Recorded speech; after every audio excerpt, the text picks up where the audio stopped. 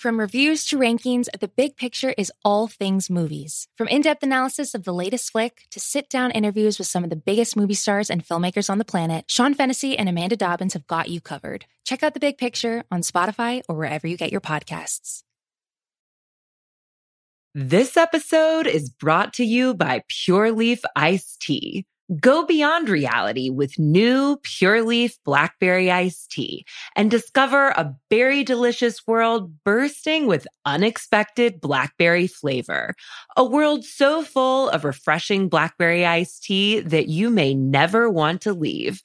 But there's always time to linger. Try new Pure Leaf Blackberry Iced Tea. Visit Amazon.com/PureLeaf and enter 20 Pure Leaf for 20% off your purchase of new Pure Leaf Blackberry Iced Tea.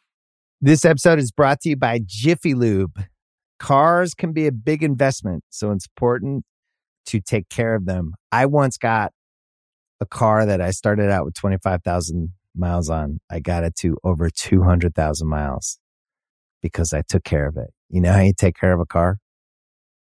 You take care of the maintenance, the oil, the brakes, all that stuff. And if you don't, you can have a car just completely fall apart. When your car needs maintenance, head to Jiffy Lube. They provide automotive excellence at speed. Get your oil change, brakes checked, tons of other multi-care services. It's all done by expertly trained technicians who actually care about taking care of you and your car. Jiffy Lube, car more. To find coupons and start an instant online estimate, visit jiffylube.com.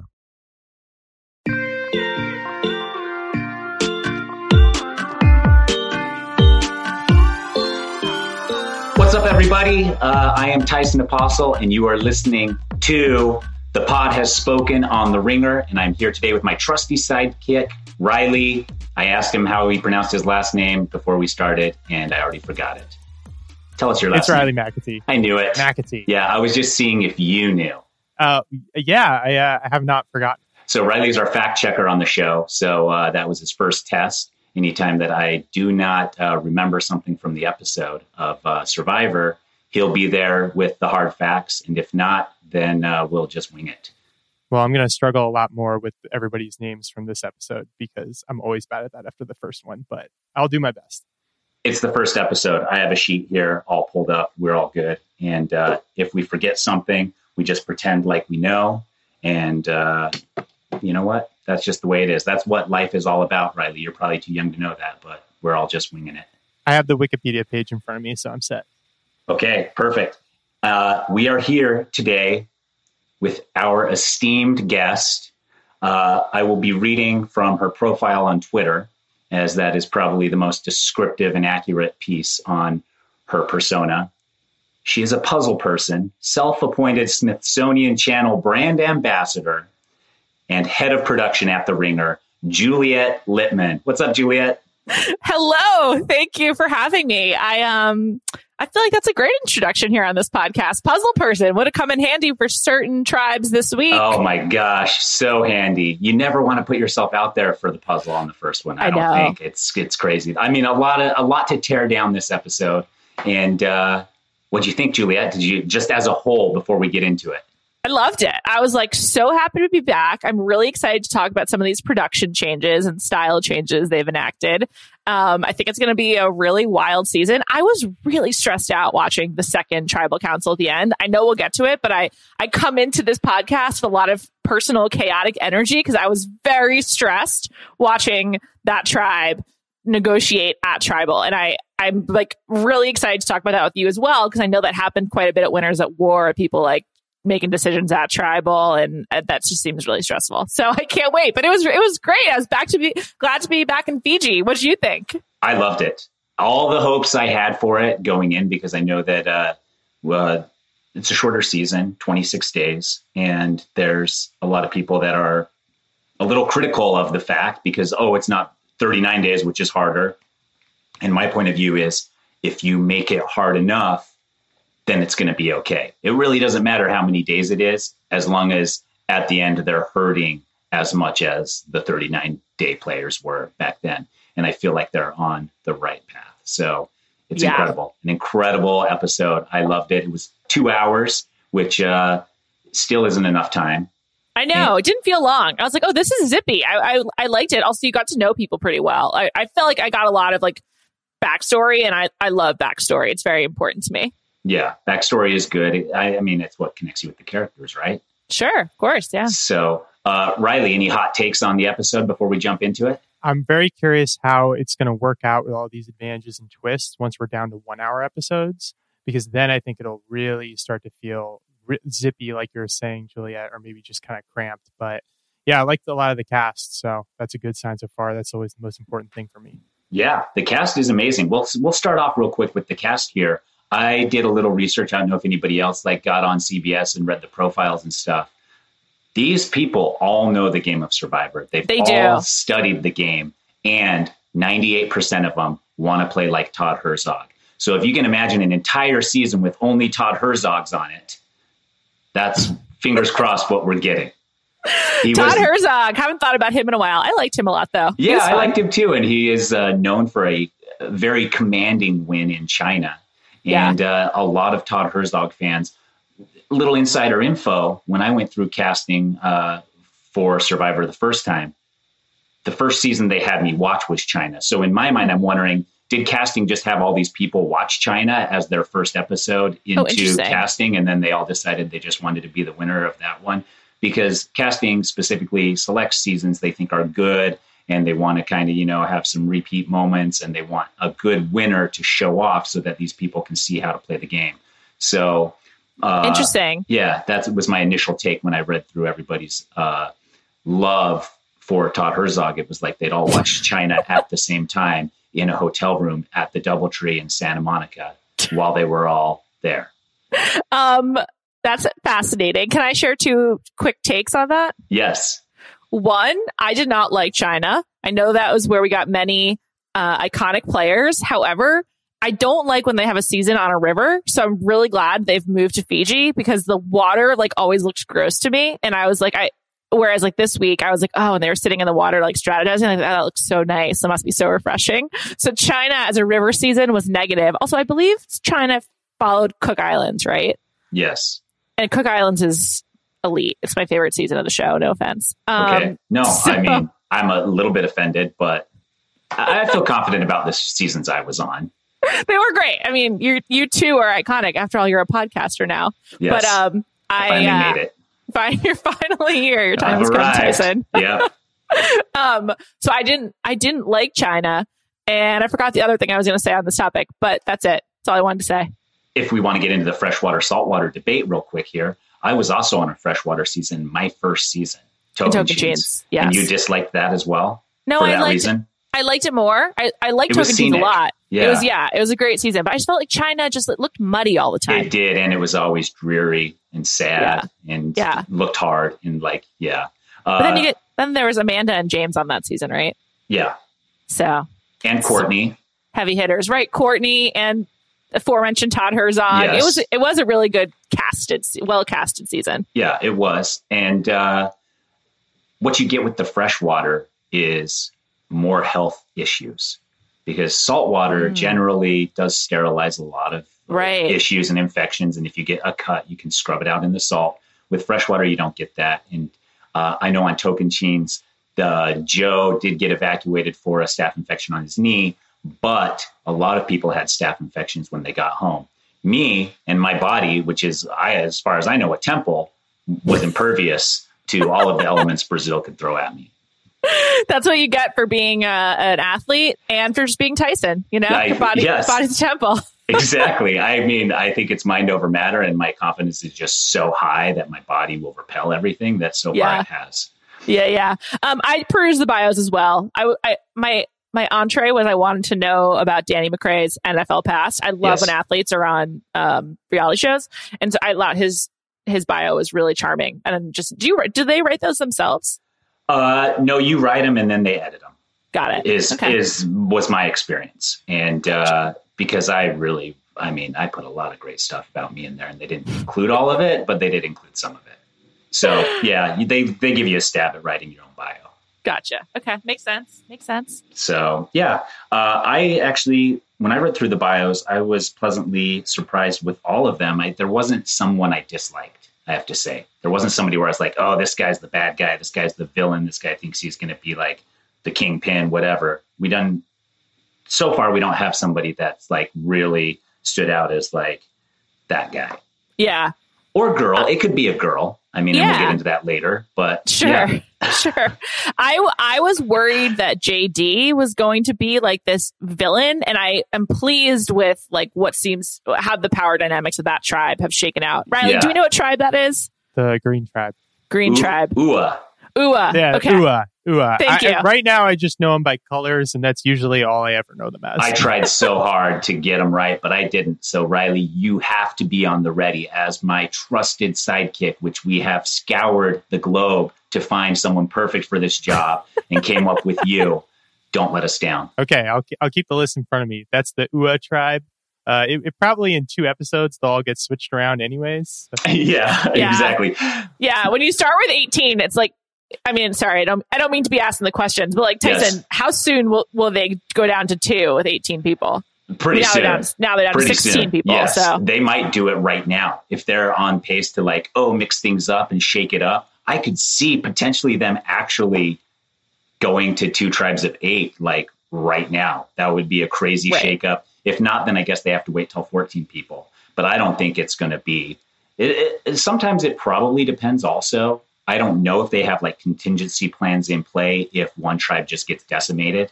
Because I've also often wondered that. Like, there's enough votes sometimes in a 3-tribe series for a tribe to be completely annihilated if it came to that. So, I would say they're on pace to make fast moves and keep these people on their toes. So if we don't see it next episode, I would assume we're going to see it the following episode after that. Sure. And then those names are going to be brand new, Riley. And my hope is in them mixing up the season is that every episode it's different tribe names just to keep us on our toes as well. Wow, I hope not. That would make my job difficult. Hard to keep up with, yeah. It really would be. Let's get into it now. This episode. Let's do it. It started with Jeff saying the thing he missed most was his love of the viewers. Us. Did you feel like he was talking to you? I did. I was definitely disarmed by Jeff Probst's straight to camera. I wasn't expecting the like slow walk through the jungle.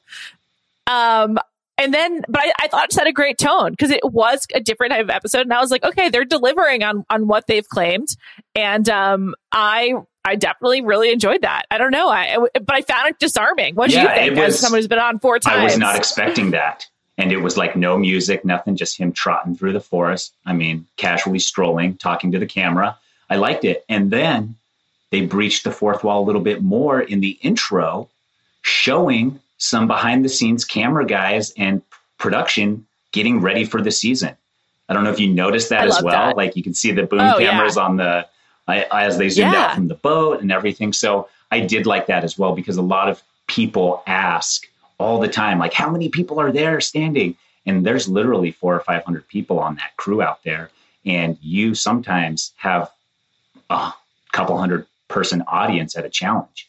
And I don't think people realize that. Like you go in and there are bleachers for production to sit and watch, like at the Coliseum of Survivor, where they're just like, I've literally never thought about that. That's so fascinating. So do you feel like you're performing when 100%. You are like, and you have people come in from production camp that aren't even involved with the challenge, that it's their day off. And they're like, I'm going to go see some blood today. And they go and watch the challenge. And that's like their entertainment, you know, and they don't even have to pay for tickets. I mean, I guess technically they do because they work every day, but it's a unique experience. I know sometimes they also take, Make-A-Wish Foundation kids out to see those challenges. And you never know who's going to show up. Mark Burnett's been there a bunch of times to, high five and stuff. So it's fun. It's but I'm glad that the viewers got to see that. And I liked the intro too. I know that it's sad that they don't do the opening credits with each cast member and their name and some cool shot of them, because I mean, the coolest I've ever looked is in my intros in Survivor seasons. So I feel sad that some of these people aren't going to ever get that, but I understand there's a lot to jam into that time frame, and they might not have time to show that all the time. Yeah. I thought it was cool too. I loved seeing that barge. I have to say, I'm a huge Lost fan. For some reason, this episode reminded me more of Lost than like any episode of Survivor before. I think maybe it was kind of because of the opening tone with like Jeff just talking to the camera, and it felt like he was like emphasizing the jungle, and then like kind of like having the curtain pulled back a little bit. It just reminded me of them. Like, I don't know if you watched Lost when they like revealed what else was happening on the island and stuff. I don't know. I thought it was really cool and like really, I found like an invigorating way to start the episode. Yeah, I thought so too. And kind of like bring people a little bit more into the fold and into like the Survivor world. I agree. I liked it. So we had the entry. That was all awesome. Anything on those opening moments with any of those players? I mean, the most notable thing to me that stood out was Erica's Snow White princess gown that she wore to play the game of Survivor in, which A, is amazing, and B, I mean, I think Riley's going to get into it later in his segment where we learn about fall fashion, but incredible. I was blown away by Xander's large white cardigan. I was just like, what is this? And I was like, why did he choose to jump into the ocean wearing like a J. Crew fashion sweater? As miffed as you are by it, I, as a former player, am jealous that he got such a warm layer out there, because Fiji was the coldest place I'd ever played. There was a moment where the air and water were too cold to even get in for, I would say, over a week, where people were just like, I'm not getting in the ocean. It's too cold, because the wind was blowing. You have those ocean breezes coming in. You had to keep a fire going the entire time, even with long sleeves on. Wow. And it is the only season I've been a part of where every single person got long sleeve tops and long sleeve bottoms. Usually you get one or the other, but not both. So interesting. I saw that and I was jealous. I was more puzzled by the fact that he did not take it off as he jumped into the water. He's like, I'm going to carry this 700-pound wool sweater, but wool famously insulates wet or dry. So maybe that was his presumption. Xander definitely, I was ready to write him off as like, he could be on Outer Banks, the television show, but as you said, everyone is a student of the game on this season, and like he was a gamer. Everyone was just ready to go and play. I liked it. I did too. Yeah. I really did too. I was surprised. First challenge, you what would you have done? Did you think everybody was doing their part with the oars? Yeah, with the oars. What would you have? Because we had a similar challenge on Tocantins.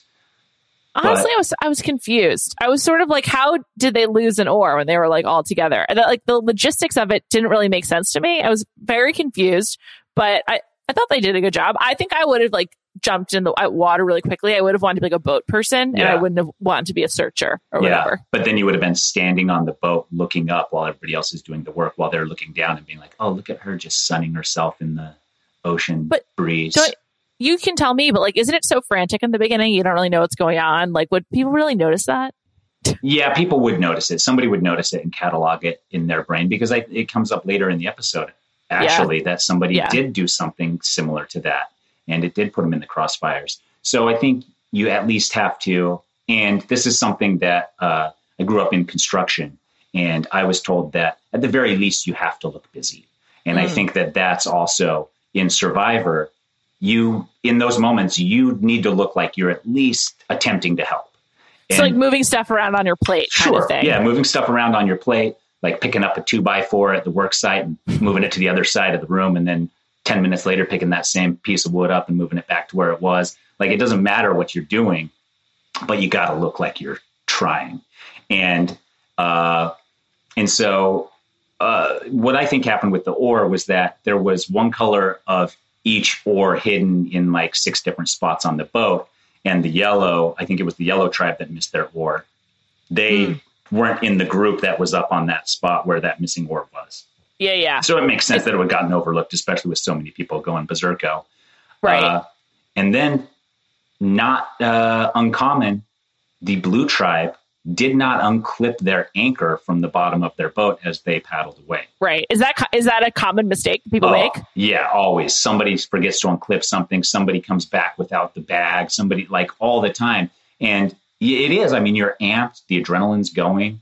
and you hear some stuff, but not all of it. Like Jeff said, undo the clips. There's a clip on the front and the back. They undid the front thinking they were good. They didn't hear about the back one. And it happens all the time. I've seen it happen so many times or even somebody like trying to pick a bag up that's like bolted to the ground and they have to unclip it from the ground and they like cannot figure it out. And right. So I think in those moments there's, it's not just adrenaline, it's panic. Right. You just want to like keep going. Also, you don't know what's going on. You're new. Yeah. I thought it was a good like opener. I remember some seasons they have like the chickens on the boat and you like grab them and then get to your camp. I never liked that. That seems like too chaotic. Yeah. Yeah. No food for you. Yeah, exactly. No food. And chickens must live. So all in all, I think it was the right decision to not include chickens on the boat. Yeah, seriously. Speaking of new era, we got to back up, right? Even before they did the initial challenge, Jeff Probst, I mean, this new level of sort of like self-awareness was really, really something to behold. I was fascinated and surprised, to be honest. Yeah. I mean, they showed us where the idol was going to be hit or the advantage team was going to be hidden. He showed us that right from the get-go. And then he also, said that the viewers are going to be in on a little bit more this season, which is exciting. And then on top of that, I think also he told us how much harder this season is going to be because it's shortened. Here's the things that are going to make it hard. Right. And no food off the get-go. No food for anybody, which I had expressed earlier, like this is how they have to do it. No food. No Flint. Only Flint goes to the winning tribe. So the winning tribe of the three, and that's something that's different too, is generally the two winning tribes of the three get stuff. So this time it's only the winning tribe. And Flint, they got a pot, and they got a machete. Yes. That's it. And then everyone else had to do the tribes or do the challenge on the beach. But can we talk about the guys' conversation? I think that's like one of the biggest changes. We didn't even hit that. No. And this is something I also have questioned before. So Juliet, put yourself in that position. Okay. You're standing there in front of Jeff Probst on what tribe do you want to be on? You can be on any of the three. I want to be on the blue tribe. I think that was Luvu because they won the immunity challenge and I've been rooting for them from the beginning. And I like Danny McRae. I'm in on Danny. The power of hindsight also, I feel like after watching the episode, why not choose the winning team? Yeah. Okay, so you're on the blue team there. And Jeff says, I want to talk to you guys about that come on in, guys phrase I've used forever. It's a signature phrase. How does everybody feel about it? It is a gendered phrase. So I just want to get people's thoughts. Do we need to retire that phrase and come up with something else? And he's looking around. Nobody's saying anything. This is just hypothetical for for you. And everybody just looks at you. Okay. What do you say? I think I would say, and I'm going to try to answer if I was like unprepared for the question because I've had time to let this marinate. And on national TV. Yes. On national TV with 17 people I'm trying to win over and Jeff Probst and a crew of 300 to 400 people. I think I would say I am comfortable with it personally, but I can't speak for everyone. So I think we need more people to weigh in. Like I think that's genuinely how I would respond. In fact, I was texting with my brother and that's sort of what I said too. Like one person shouldn't be the decider of this. And so when Evie sort of chimed in saying she was fine with it as a queer woman, I was like, well, that's good. But like, why are we making one queer woman decide this for everyone? Or why are they, it's not like making them, but I feel like I was kind of uncomfortable with how she became like a stand-in for like people who could be alienated by that phrase. And just because she's not, which is great, doesn't mean other people aren't. So I thought that was really weird. And I found the whole thing like, at first I found it kind of cheap, but then it obviously came out more in the episode. So my opinion evolved over the course of the 2 hours. Oh, Survivor got you again. It sure did. I also thought that in that moment, I was like, for me, I'd like, if that question were directed at me and same situation, I'm a guy, so I can't really answer how that makes me feel because that's how I will always respond to that.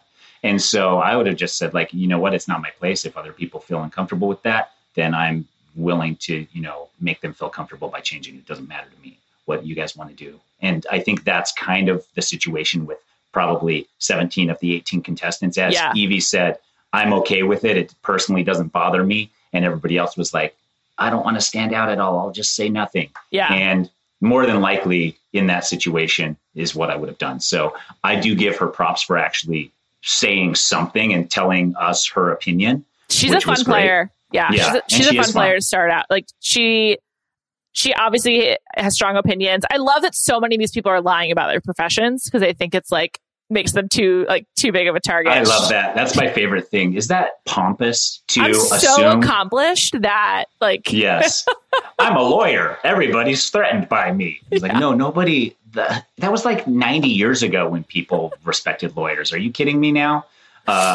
So who's all hiding their profession? Well, she said that she's the research assistant in a lab, which is technically correct, but she's like getting her PhD at Harvard in evolutionary biology, and she studies natural selection, which does make her like perfect for Survivor, right? It really does.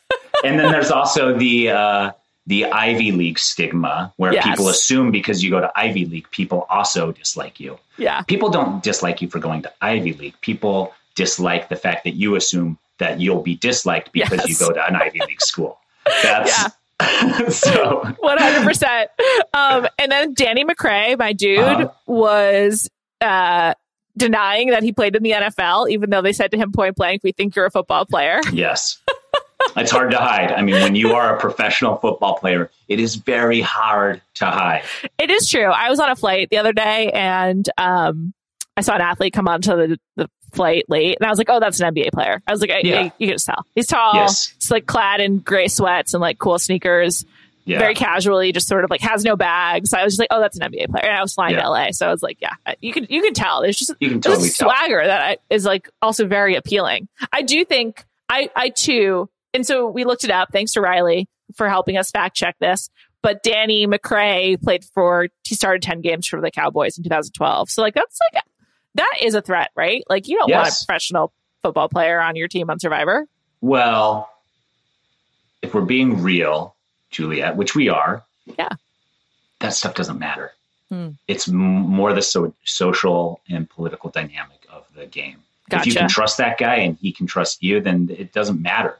Like, honestly, like so many people put so much stock in these physical powers when you get to the end and it's like a balance beam competition. And when you're a 250-pound dude filled with muscle, it's not that easy to always stand on a balance beam. So I think that there is this stigma that is attached to these big, strong guys.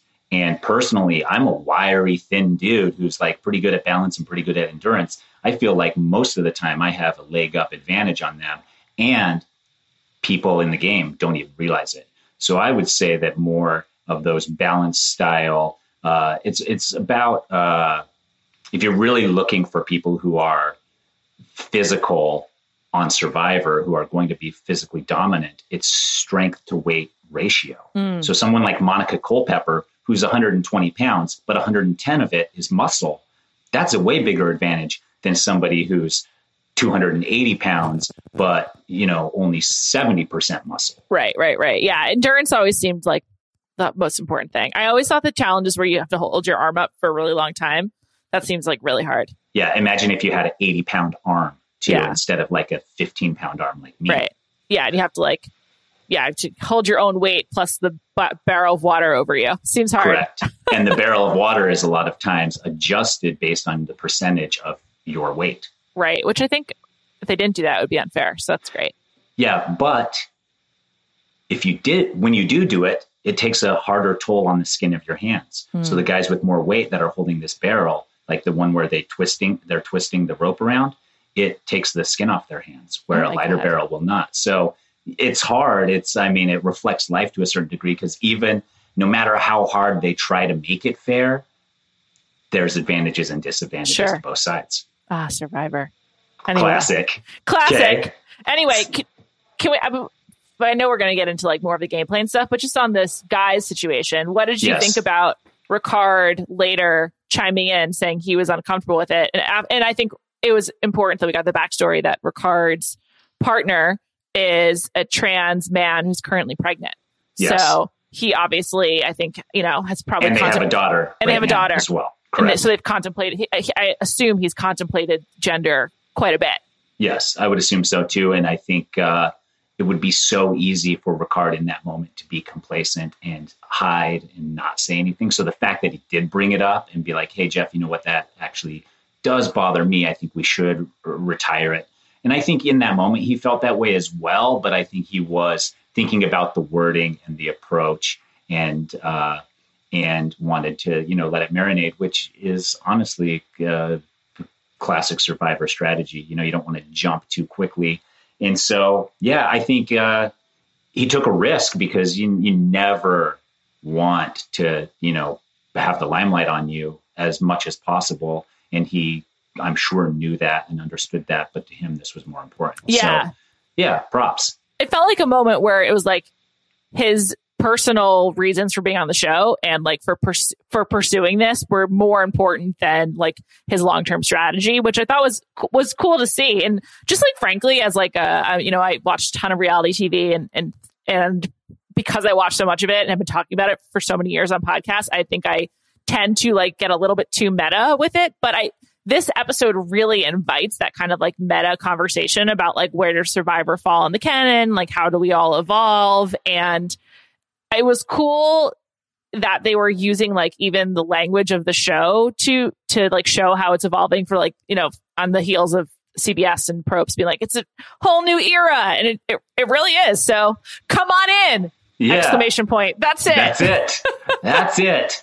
And I like it. Me too. I think, and I've questioned that before as it has been a gendered statement. So, if you're going to advertise that it's a whole new era and everything has changed, you better change everything. Seriously. You can't leave us disappointed. So, and I think all the changes so far have been positive. I've liked the diversity of the cast. Yes. Everybody came to play. It shows the demographics of Survivor are much wider and further spread than anybody could have thought. I mean, when I was on Survivor the first time, like even through casting and everything, they were like, okay, so our demographic is like 50 to 70-year-old cat ladies, and then they make their husbands watch it, And so we're just like, okay, shoot for the cat ladies.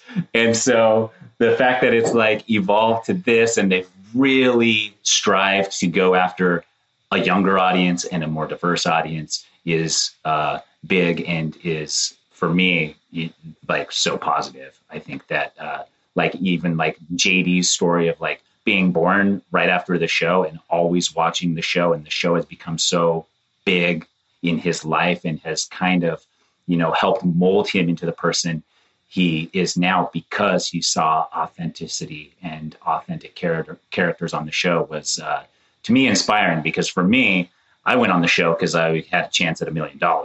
So for me, it was just like money, money, money. And then these guys are like, this is such a big part of my life. And a lot of those people echoed those same sentiments. And I liked it.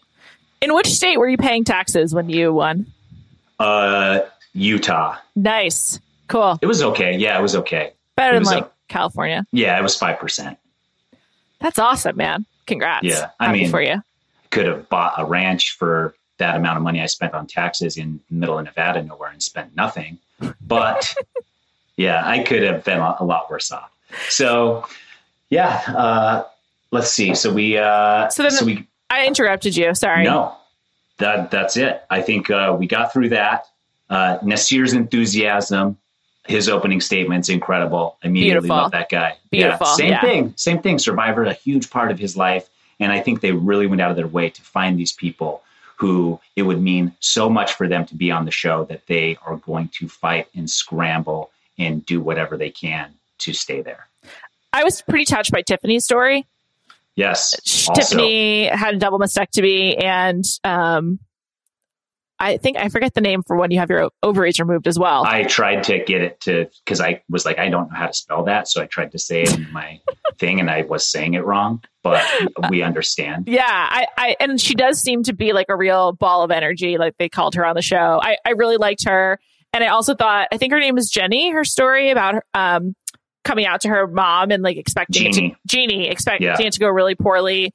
but her mom, she tells her she's getting married to a woman, and her mom gives her a diamond to use for the ring. Like, I thought that was like a really beautiful story too. Yeah. I don't know. I have to say, there's a lot of like great gals on this season. Liana's like emerged as like the sort of holder of power on her tribe, and then I really like Shan saying that whenever she's like playing hard, she is singing a song in her head. I really enjoyed that. It was very funny. Yeah, I did like that song, and then the fact that they composed the song behind her actually singing the song that's happening in her head. It was just like so many layers. And I used to sing a song too when we'd get tree mail, and it would just be like, as the tree mail would show up, I'd always say dun dun dun. And after a couple times, production was like, stop saying that after every single tribe mail. We can't use that footage. It's repetitive. And I was like, I'll try, but like, that's the only thing I can think about when I see tribe mail is like something mysterious. Back to Tiffany real quick. Yeah. And her decisions because of her mom to have the double mastectomy and her ovaries removed. That is a ridiculously difficult decision to make at that age. And for me, when I heard that backstory, I was like, this girl is willing to make hard decisions when she has to. Yeah. It was really moving. Yeah. Also, the way that your relationship to your body changes after that kind of thing, I think also is kind of an interesting factor in Survivor, and like what you're willing to sacrifice and like what your body can endure and stuff. So I thought it was pretty cool. I don't know. I think also like, it's just, that was really touching to me. I was so glad she survived first tribal. Right. Yeah. I was too. I didn't know which way it was going to go. Honestly, I mean, classic misdirect. Thought it was going to be her. We're not even past the first challenge yet. I know. Riley, who won the first challenge? Okay, I've got it here in front of me. That is Ua, which is the green tribe. Okay, so the green tribe wins. All the tribes go back to camp. The other tribes lose. They don't get anything. They have to go back to camp. And when they get back to camp, they see a little board with two options on it. You have to complete one of these two options in order to get flint, a pot, and a machete. I love this. I love that they're making people make decisions. Juliet, you get to your camp. You see this sign that says, count how many triangles are in this giant triangle with little triangles all over it, or walk a bunch in the sand carrying heavy pails of water, and you have 4 hours. Which one are you doing? I personally would have been like, oh, let's count triangles. Like, duh, that seems so much easier. But I then having watched the episode, I was like, they're right. Like, you have like a kind of more control over the physical aspect of carrying the water. Like, I think the two tribes made the right call in doing that, but I would have, like Voce, been advocating for the puzzle. As a puzzle person, I would have advocated for that. I also thought that David was correct. His reasoning behind it was correct as well, to keep the tribe all together, especially since he was the one that they were wanting to do the walking. And so I felt like I also would have chosen the triangle, because the rules for the triangle were that you count how many triangles are in this giant triangle made up of smaller triangles, but the entire tribe can look at it. So what I was thinking was, you give everybody a moment to look at it individually. You count as many as you can. Then whoever gets the most triangles counted, the top two go back and count together to come up with the number. And I think that would take a lot less time than 4 hours, less strain, and you're not alienating. Well, it's not that you're alienating. You're putting two people together that could become a strong alliance, but those two people are also away from camp. So I have always been of the strong opinion that you stick with the majority of the group everywhere they go on the island. As much as you can, you never part from the majority of the group. I mean, that makes sense. Numbers game. Also, if you do the collaborative challenge, you can see who's like not a fit, and like who you can like get a sort of, you know, some natural selection going on. Like, that's like true. This, I thought that would have been helpful. Yeah. This person counted only 2 triangles, and I can clearly tell there are at least 30. And, yeah. Or like, this person's bad at teamwork. Like, they don't know how to collaborate. They can't communicate in a group. Like that kind of thing. How many triangles do you think Brad would have counted? I don't know. It's a good question. I mean, what do you think? Either he would have gotten it completely right or the most wrong. Yeah. Oh my God. Brad was so weird. I couldn't tell if Probst was trolling him when he dove off the boat at the beginning, and he was like, "Good entrance." I was like, I don't think that was very good form, but maybe I was kind wrong. of. Yeah, I think there was a smirk on Jeff's face after it, but it was. I mean, I would dive in that moment too. Diving is faster than jumping in feet first, so anywhere you can dive, even places where Survivor has been like, "Do not dive; it's too shallow." I'm like, I'm diving. Right. You're like, I know how to do a surface dive. I'm good. Exactly. Yes, and that's exactly it.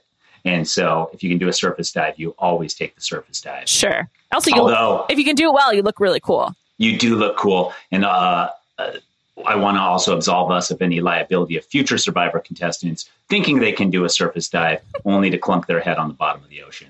Or belly flop and have a lot of pain. Yes. Although belly flop, you're probably relatively okay. Sure. Carry on. Yeah, so you get back. They both opt to do the barrel walk in the sand, which is brutal. And they only have these two little Dutch ovens.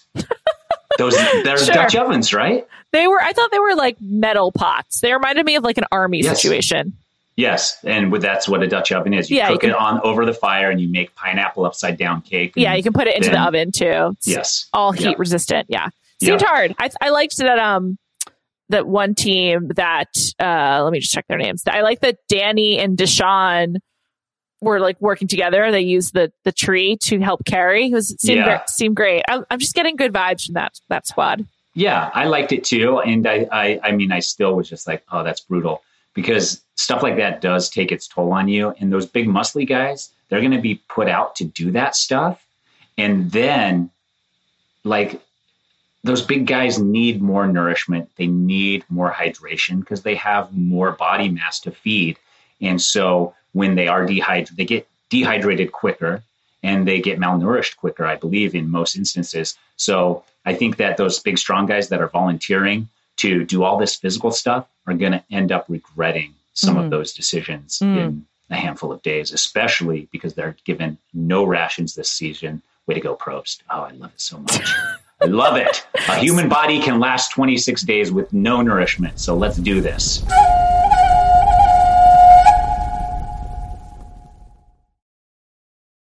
This episode is brought to you by Pure Leaf Iced Tea. Go beyond reality with new Pure Leaf Blackberry Iced Tea and discover a berry delicious world bursting with unexpected blackberry flavor. A world so full of refreshing blackberry iced tea that you may never want to leave. But there's always time to linger. Try new Pure Leaf Blackberry Iced Tea. Visit Amazon.com/PureLeaf and enter 20 Pure Leaf for 20% off your purchase of new Pure Leaf Blackberry Iced Tea. What do you eat? Like, what is available for you in Fiji to forage? Little behind the scenes. Probably nothing.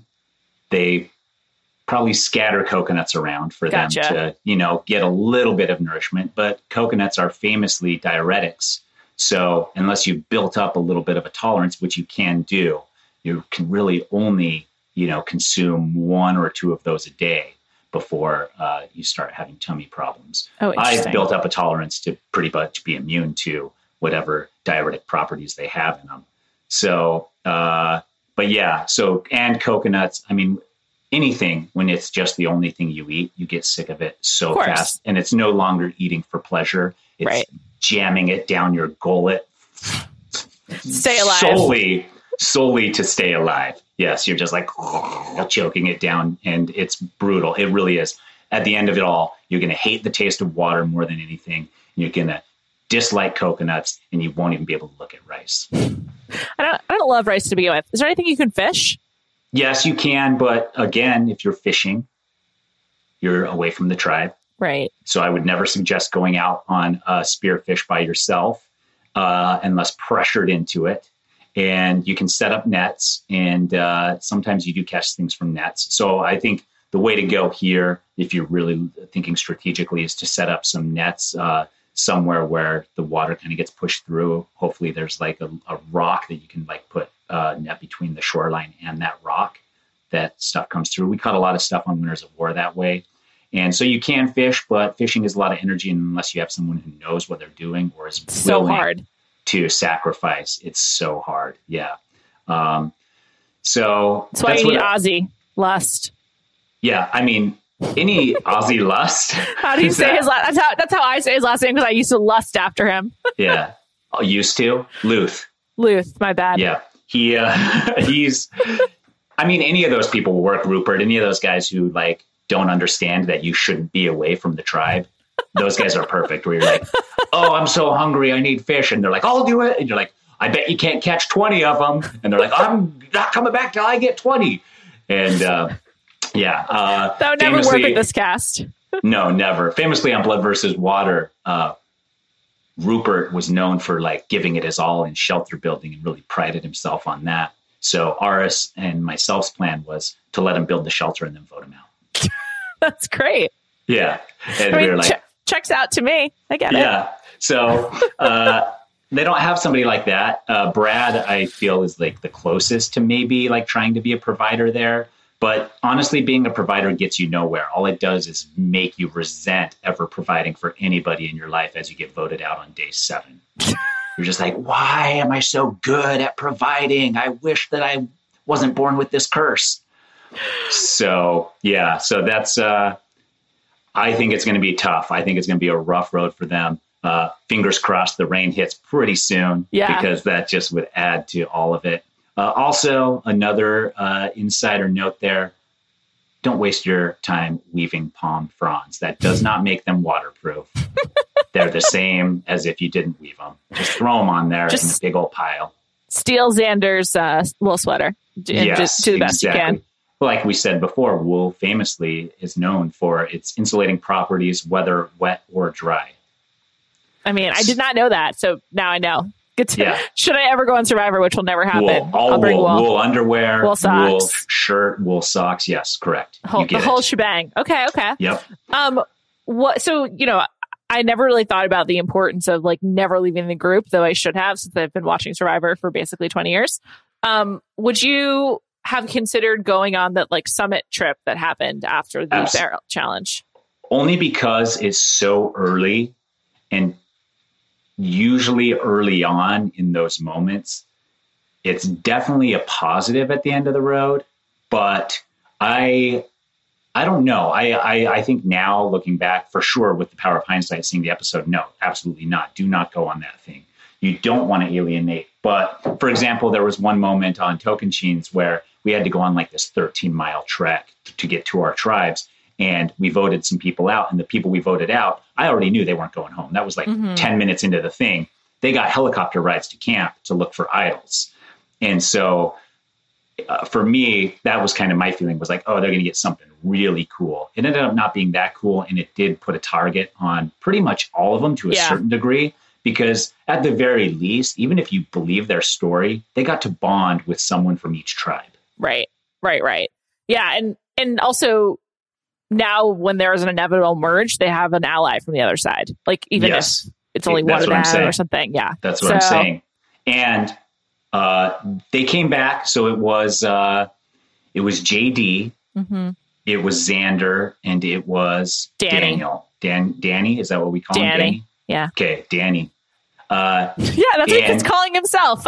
Yes. Okay. I never jump to a nickname quickly. I always know I have a name that very easily lends itself to nicknames. My name's Juliet, and so I always notice when people call me Jules for the first time. Like I always notice, and as a result, I never go there quickly. So I would never assume a Daniel is a Danny without them telling me. Oh my gosh, this podcast could have been off to a rocky start had I made the mistake of calling you Jules. Juliet is my name, but I know that's what I'm going to call you. I don't have a problem with it. I just always notice it. Although I do hate being called Julie or Julia. Those are other names, not mine. Well, I think that since we're getting to know each other on this first episode, don't call me Ty. You can call me Tice or Tyson. Okay. Noted. Riley, you jot that down? Yeah, I think I'll remember it. Okay, good. It's probably better if you just call me Tyson, Riley, actually. Okay. Sounds good. Noted. Okay. Well, I'll just be calling you Tyson. It never occurred to me to shorten your name because no one's ever done it. And you've been on my television quite a few times. Right. It's such a strong and powerful name. I mean, why would you make it worse? Sure. So those three go to that island.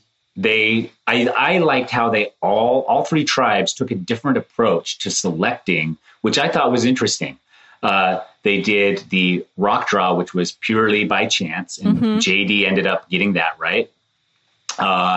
Then one tribe had a volunteer, which was Danny, our boy Danny. And he, I mean, sure, I don't know that you want to volunteer in that moment for that. But if nobody's volunteering, and I think that was kind of the case, then he was kind of like, oh, I'll do it. Like, it's not a big deal. But I think that's like the approach you have to take if you even want to go on it, is like, I'd rather somebody else does, but if nobody else wants to, I'll take one for the team, everybody. I thought that was like a classic pro athlete move. I'm like, oh, you've got a lot of confidence. So you're like, yeah, cool. I don't mind. And also a lot of confidence in your own ability to like make connections that he didn't think it'd be a problem. And then we saw he's very truthful. Like we now know he's like a risk averse, truthful player. I want to get to that. Makes me worried about him. I want to get to that here. So then we have Xander. Yes. And how do they select him? I don't remember. Rock, paper, scissors? Or eeny, meeny, miny, mo? I think they just kind of all were like, you go, Xander. And he's like, okay, I guess I will. I think that's kind of what happened. Riley, are we correct? Is that what happened? I actually can't remember with him either. So I feel like it was sort of like not really shown. But I thought it was notable that because Danny did the water challenge and Xander did it too. So both of those guys left their tribe like within the first 2 days of the game. They're like not spending that much time with their tribe. Yeah. That really stood out.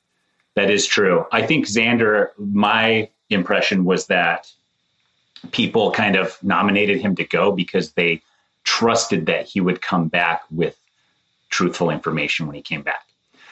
So they both go up that hike, or all three of them, they all jump on a boat. They go out there, they high five on the beach. It's just like a bro party, and they're just like, that's where Juliet, you said that Danny's taking a very honest and truthful approach, but this is where he lies about his profession. That's true. And I mean, I don't want to put you on the spot like that, but I mean, the listeners were going to do it anyway. So you're right. I kind of forgot about that for a second. Well, I guess that he's like trying to, I guess I would square that up by saying he's trying to play like a straightforward game, but he's trying to like shield his who he is in the wider world, I suppose. Right. And I don't know. It was kind of confusing. His decisions kind of confuse me, which is maybe why I like him, because it's not like such clear gameplay. I'm like, okay, you're here for a good time. I can get down with that. I'm here for a good time as well. So I don't know. I found it appealing. Yeah, I liked it. And then JD takes the exact opposite approach and does the Uncle Rico, where he's just bragging about all of his high school athletic accolades. Would you have taken that approach? JD is so a college student. It's hilarious to me. He's great. Oh my God. I don't think I would have taken that approach. No, but also JD clearly lives his life in a very like enthusiastic way. And I love it. You got to be yourself, right? I just feel like you got to be you. And JD is fully leaning in.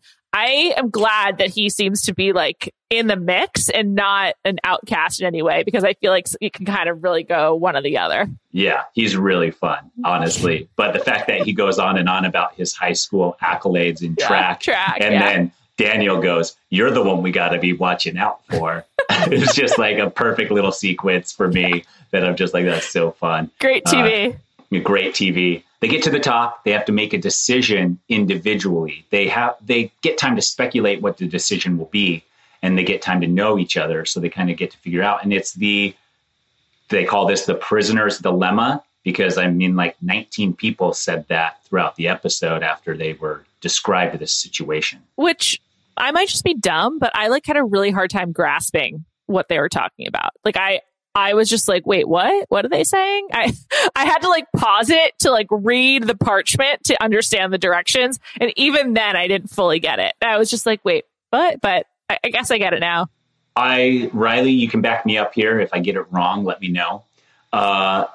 So you go individually to this wheel that you have to turn one of two directions. It's either protect your vote or risk your vote. If all three of those guys choose risk your vote, they don't know what each other's doing. If all three of them choose risk your vote, they all lose their vote at the next tribal council. Got it. if they all choose protect, if you choose protect your vote, no matter what, your vote is protected. And if some people choose protect your vote and some people choose risk your vote, the people who risk the vote get an extra vote that they can use anytime up until there's only 6 people left in the game. Okay. Got it. So the trick is there, you want the advantage, but you have to be certain that somebody is going to be risk adverse. And Danny was the one who chose not to risk his vote. In that moment, I don't know what I would have done. You have to really know those people. What would you have done there, Juliet? I would have been so confused that I would have. And let's put you with your favorites. Let's put you with Danny. It's you and Danny. And do you want to be with Xander or JD? I'd like to be with JD. Okay, so it's you, Daniel, and JD. Danny. I keep saying Daniel because that's what I think is on the profile. It's not. Come on, dude. For reals, you going to do that to me? Call me out on this thing I got going on. They hike up this hill. Yes. And can I ask you a question? Was that the same hill as Edge of Extinction? Like, did you recognize this hill? Did it look familiar to you? I did not particularly recognize the hill, but I think it was from my first tribe on Winners at War. I don't think it was Edge of Extinction. Gotcha. And then there's one of the beaches was the Merge Beach too. I noticed. Okay. So that's so funny. But like to be able to identify a beach like that. That's cool. Like I've been there. Yeah. And so you're hiking up, you're getting to know these guys. Then you're faced with this decision. What decision are you making? Tyson, I would just never go on Survivor. I'd be so bad at it. So it's very hard for me to say, but I think I would do what Danny did. I think in the first week or whatever, before the first tribal, I'm playing it safe. I think that I would still be getting a feel for the game. So I'd want to be able to make it through the first tribal and save some of my bigger moves. And so I think I would do what he did. And I think that the youth and the gumption of both Xander and JD really came out in how they decide and what they chose to do. I would choose the opposite of your decision. And here is why. Well, that's why you've won. Here is why. Because you're going to go back to your tribe and they are going to assume you got something out of it anyways.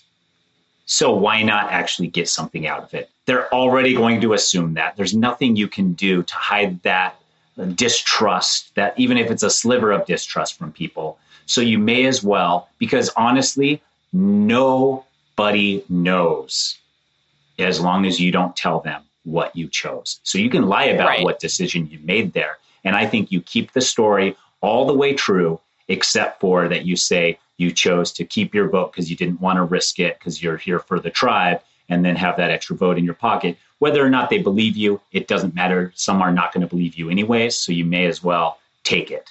And I think that's what conclusion I would come to up there, as long as I was fairly sure that one of the guys I was with was going to choose to keep his vote. Interesting. So it's really a combination of your own strategy plus maximizing the time to read the other players to understand what they're into. Yes.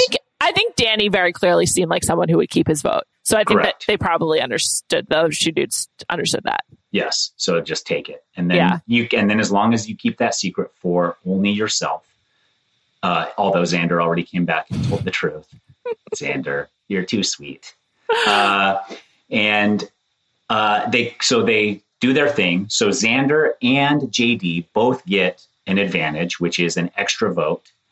Danny forgoes the extra vote just to keep his vote certain. So they all go back to their respective camps, and they all proceed to tell the exact truth, I believe. Is that right? Yeah. JD lied. JD lied in that he didn't select, which is the storyline I would have taken, except for I would have articulated it in a way that seemed real. Because even though JD was telling almost the whole truth, nobody believed him, right? He seemed like he changed up some of the exact particulars of how the wheel worked or whatever, which just didn't make sense to me. Yeah, the things he lied about were confusing. Or he was confused. So like me. So I noticed when they got back, Danny was very, very exact and precise in his story, which made it believable. Same with Xander. And then JD, even though he tried, he kept backpedaling. He kept being like, oh, and then there was this thing. He kind of left some stuff out. He didn't approach it in a straightforward enough manner that even though it was like 98% truth, nobody believes him. JD was acting like he had just experienced like a Hans Christian Andersen like story or some kind of like that. And he was like telling a fable. It was so bombastic. It was really weird. He is television gold. He is so good for this show. He's good. Because he's like playing hard and also like is such like a verbose and like just he's a total character. He's great. I hope he's around a long time. Yeah. I do also enjoy him. And I enjoyed that moment where I was like, this is so sad because in his mind, he's convinced them. Yeah. From a viewer standpoint, he's terrible at articulating the thing he wants to get across in this moment because of the pressure and because he wants so hard for everybody to believe him. And then everybody at the camp totally disbelieves every single thing he said. So it's just like a perfect storm. So in that moment, I'm like, uh-oh, rough road for JD. Here we go. And that ended up not fully, that ended up not being the case at the end. But so they get that. And then I think we're off to our second challenge. Yeah, seriously. Can I just say one thing about JD? Yes. On his bio on the CBS website, his hobbies, the first one is obviously Survivor. It's like so funny. JD says that? Yes, obviously Survivor. His top hobby. Yeah. That's cool. A hobbyist. He's a hobbyist. Yeah, I love it. Yeah. Okay. Anyway. I mean, how many times do you have to go on Survivor before it does become your hobby? You tell me, man. You've been on 4 times. I mean, it's kind of still a livelihood, but... sure, here we are. Here we are. I mean, yeah, that's right. I think 2. I think at 2 times is when it becomes 2 a and hobby. then you're a hobbyist. Yeah. Exactly. I always like to joke with people and be like, I had a once-in-a-lifetime experience. 4 times. So far. 4 times so far. That's a good joke. I like it. Yeah, it's pretty funny. Yeah, it does for some. And then other people are like, why do they keep inviting you back? And I was like, I just have to meet me in person, I guess. That's tough, though, because then it's like, oh, so it doesn't translate on screen. Would you rather be better on TV or better in person? Just for your life? Just for my life? I mean, I feel like I'm pretty equal. I don't know if I am. You'll have to tell me, but I think like if you had to choose one or the other, I think it would be better in person. Yeah. I don't know. I think you get more out of being better on screen professionally, probably, sure. But you get more satisfaction from being better in person when people are like, oh, actually, you're pretty cool. And you're like, oh, thanks. Yeah. Yeah. Yeah. I mean, it's hard to refute better in person, but I don't know. I feel like there's something about being like, if you want to be a TV star, I guess if you're better on TV, you should be an actor. So there you go. And if you want to be on Survivor, then your whole thing is like, I want to make an impact on that show. So it's probably more important for you to be better on TV. Right. And when I set out for Tocantins, I told myself there's 2 ways to win this game. Win the game, get the money, or go so hard that they invite you back. Nice. Well, so, I mean, doesn't work out for everyone, but yeah, it works out for me. We also have not talked about, I guess, so we go to the second challenge. The immunity challenge, yeah. The immunity challenge. And is this when Jeff introduces the shot in the dark die? I believe so. Yeah. Yes. I believe so. I like this. Because if you are keen enough to know that your back is all the way against the wall, then why not take the shot? Because in previous moments like that, you just do what you can and then realize you're going home.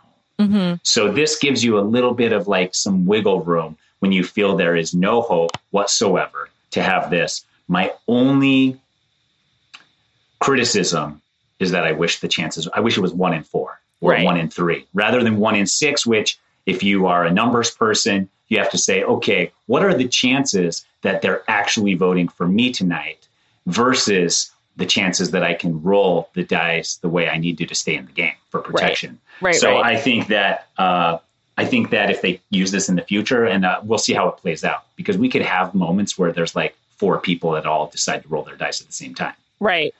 And then do you get your dice back? I was wondering if you can only use it once. They didn't say. I wonder, would they change the rules depending on how it's going? Like, they say they don't. Okay. They say they've already mapped it out.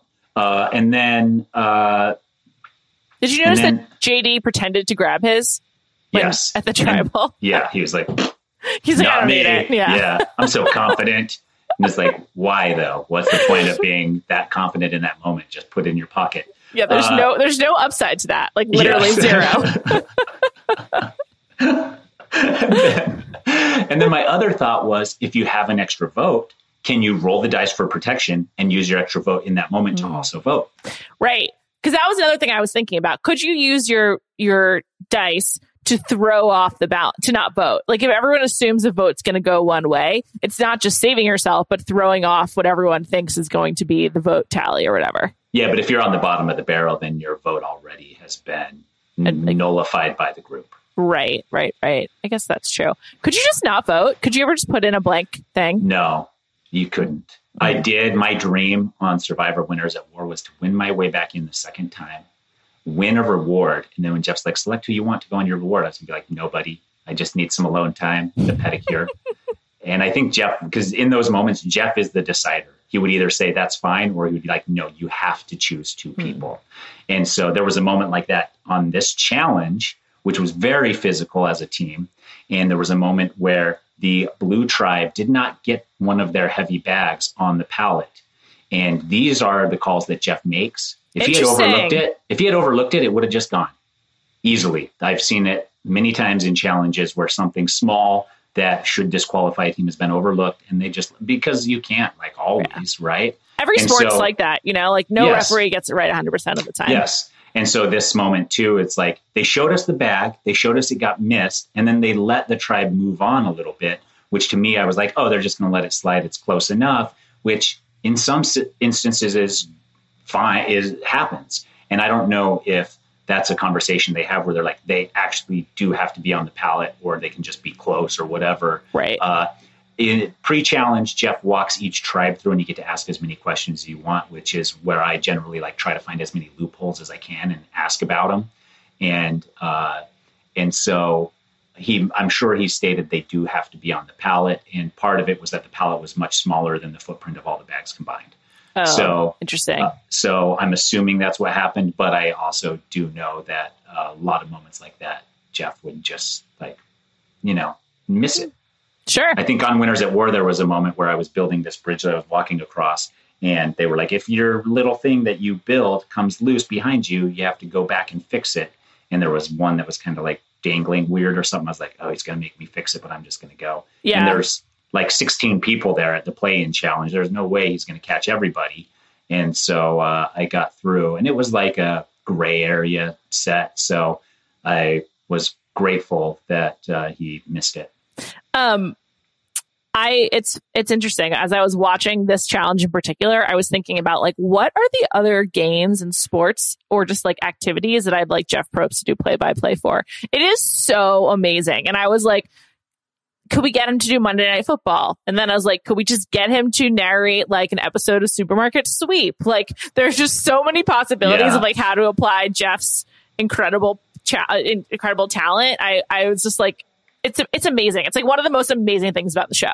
I mean, I'm interested to see if they're going to make as many ball jokes being the new era in the challenges. Are they going to be able, is Jeff going to be able to be like, Danny handling his balls well. Oh, look at because that's really, I love it. Quintessential Survivor where you're like, does the crew get it? We don't know what's going on.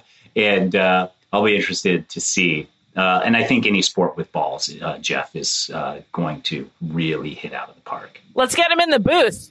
Okay. The other thing I noticed was the puzzles were not well put together. And I remarked to myself, like, oh, so it just had to fit. Didn't have to look completely perfect. I thought that was interesting too. Yeah, I saw that too, how it was kind of ski-wampus, but you could tell they had it all built. Mm-hmm. And I also think that is something that they discussed beforehand, probably with the tribe. So they either said, doesn't matter how perfect it looks, it just has to be together properly, or it needs to be flush and look great.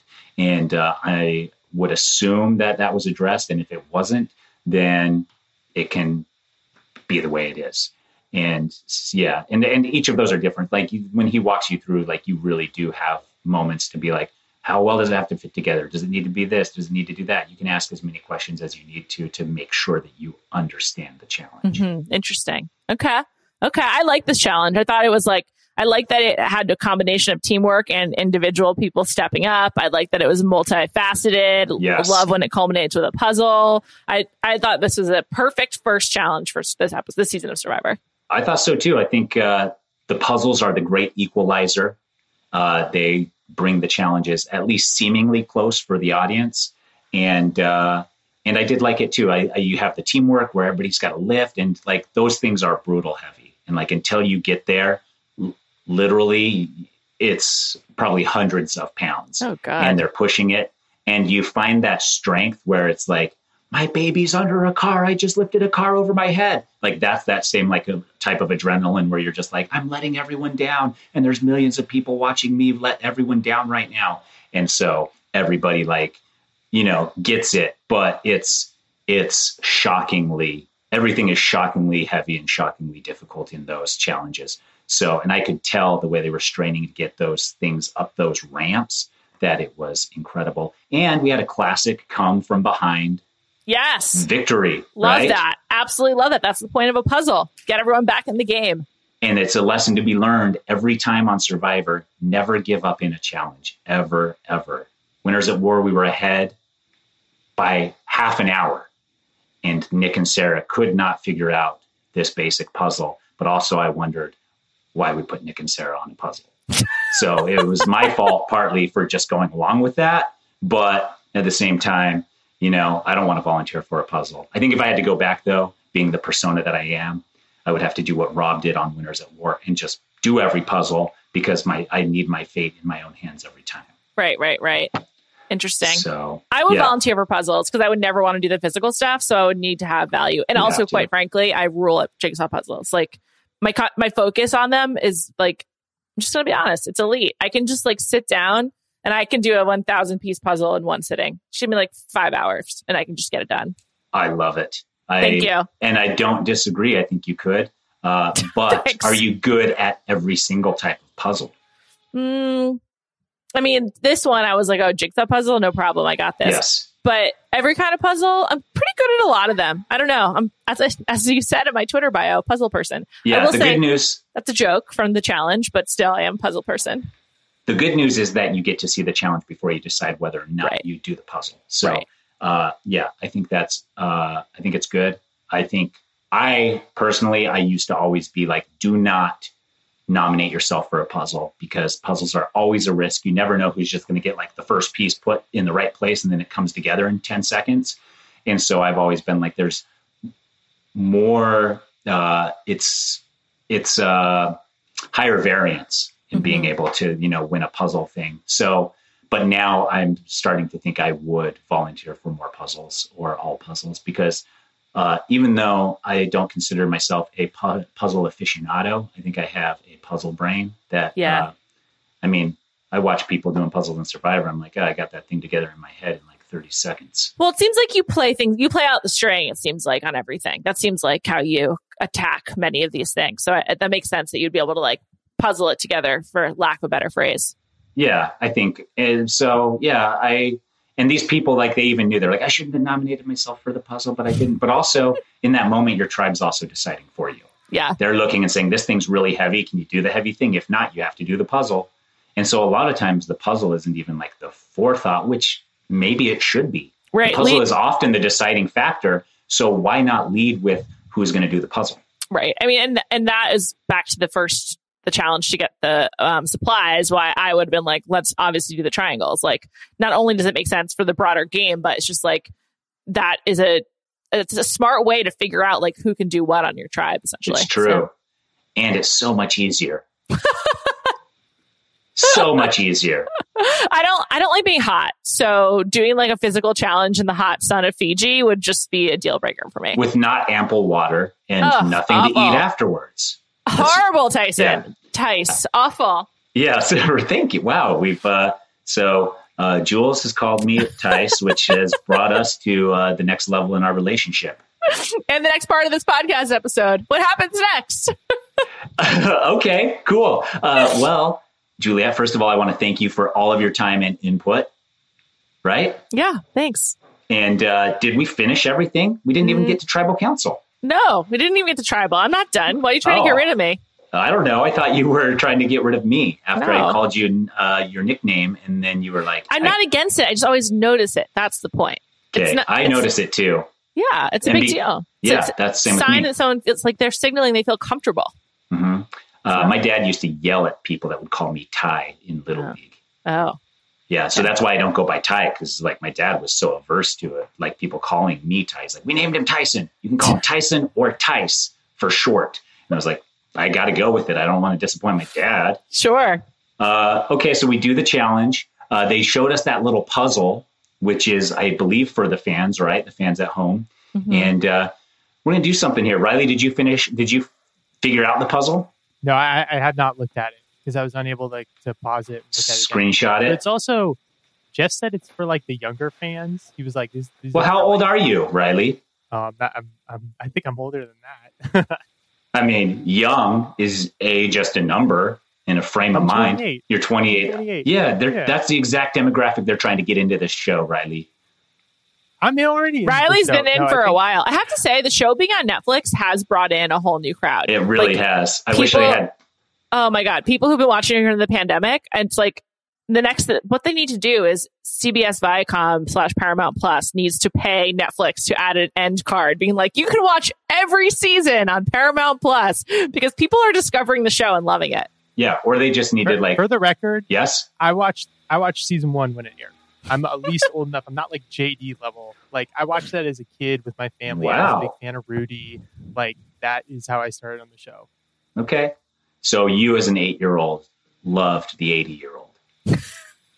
Yeah, that sums up Riley. An old soul. Well, truly cool. And have you watched every single season since as they aired, or did you have to revisit the show? Did your family always stay in love with it? I had to revisit, like when I went to college, I kind of fell out of it for a little bit. Yeah, the cool kids weren't watching Survivor back then. Yeah, well, I didn't even have a TV. Yeah, but to say college kids, it's hard to get cable.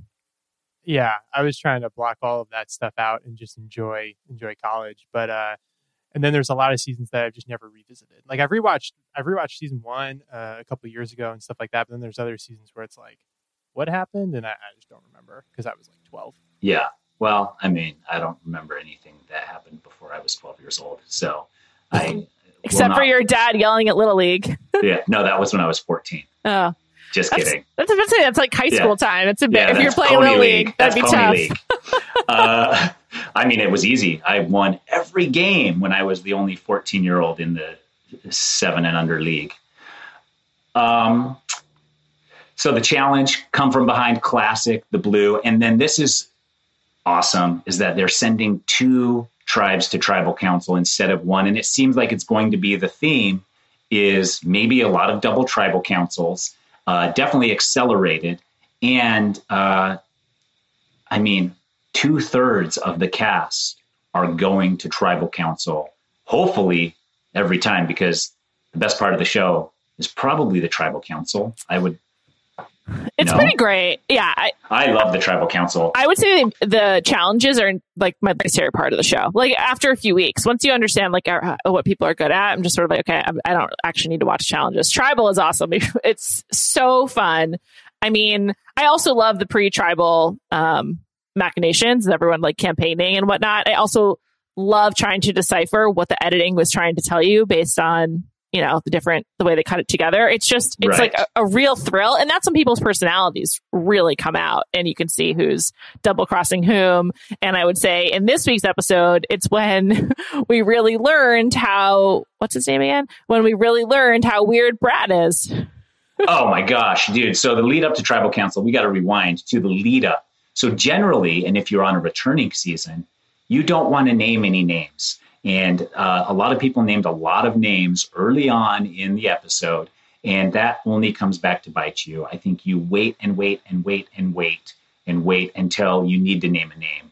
or until it's close to tribal council. And as the games progress throughout the years I've played, there's no group of people that can keep a secret from the person being voted out for longer than like 15 to 20 minutes. And so if you have a plan that's in place before that, there's a good chance it's going to get blown up. So we go back to the two tribes that are scrambling now to decide what they want to do.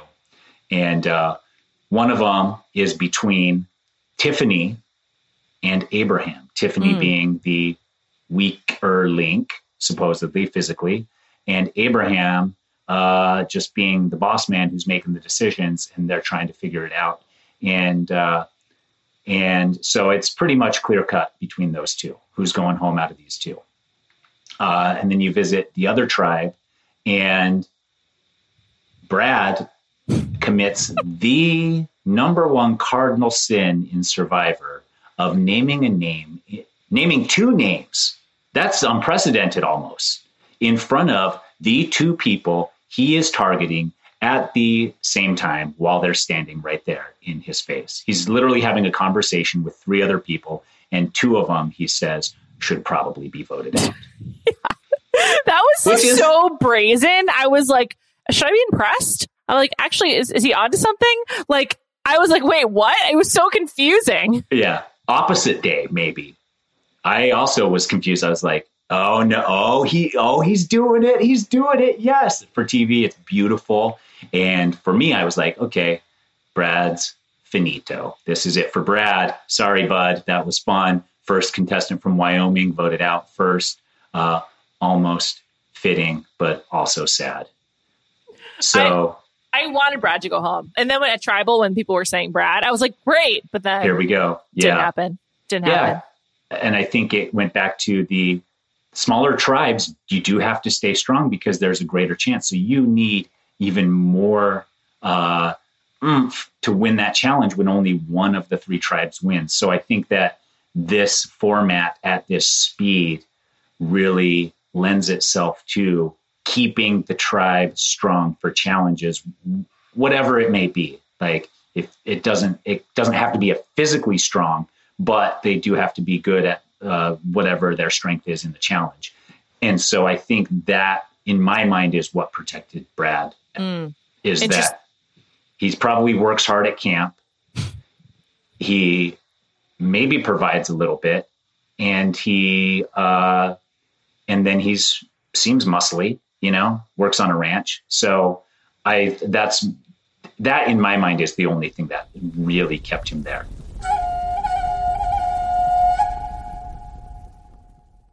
This episode is brought to you by Cars.com. When you add your car to your garage on Cars.com, you'll unlock access to real-time insights into how much your car is worth. Plus, view its historical and projected value to decide when to sell. So when the time is right, you can secure an instant offer from a local dealership or sell it yourself on Cars.com. Start tracking your car's value with your garage on Cars.com. This episode is brought to you by State Farm. You might say all kinds of stuff when things go wrong, but these are the words you really need to remember. Like a good neighbor, State Farm is there. They've got options to fit your unique insurance needs, meaning you can talk to your agent to choose the coverage you need, have coverage options to protect the things you value most, file a claim right on the State Farm mobile app, and even reach a real person when you need to talk to someone. Like a good neighbor, State Farm is there. I also thought Sarah seemed grating. I kind of felt like people didn't like Sarah. First of all, I feel like you shouldn't cry when you mess up. I feel like you need to hold it together. And I don't want to, I feel like that's speaking of gender, a very gendered thing to say. But I do feel like if you are responsible for the loss, you need to don't admit it. You just need to hold it together. And she couldn't hold it together. And there's just something about her that just doesn't seem very pleasant. And when it's already in a small group, I feel like the people you don't want to spend time with, they can't really hide. Yes, they go first. It's generally the person who fails the biggest in the challenge or the most annoying person. Those are the two that tend to go home early on a new player season. And so, I agree. And I did note that, and it happens all the time. Like even people coming back and be like, I'm sorry, guys, it was my fault. I take full responsibility. If you want to vote me out, I guess just do it already. And you're like, stop. It's kind of like they're trying to win sympathy, but I don't think it's a great gameplay, because anytime you can put any idea in anybody's head that you're the one that should be going home, that's already bad.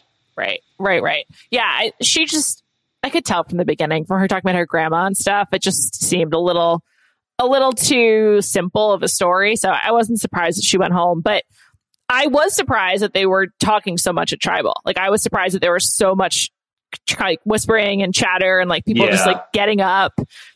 What's that environment like? So it's tense at Tribal Council. And as long as everybody's answering the questions from Jeff in a way that you expect them personally to answer because of your previous conversations with that person, everything's fine. The second somebody says something a little out of order or a little suspect, people start to like, oh, I need confirmation that this person isn't going rogue. And as soon as 2 or 3 people whisper and people notice it, then it's a free-for-all. And then it's a balance between inserting yourself so much in those moments that people are annoyed with you, or sitting back and being like, hey, I'm not inserting myself, guys. I'm just chill. And it's really like, it's hard to manage. I do love that they put captions on it this season. Me too. I think that's the first season, and that has always been my gripe with this Tribal, is that so much could change and we don't know. And as an audience, we always kind of knew what everyone was thinking. And now in these moments where things are changing, we don't.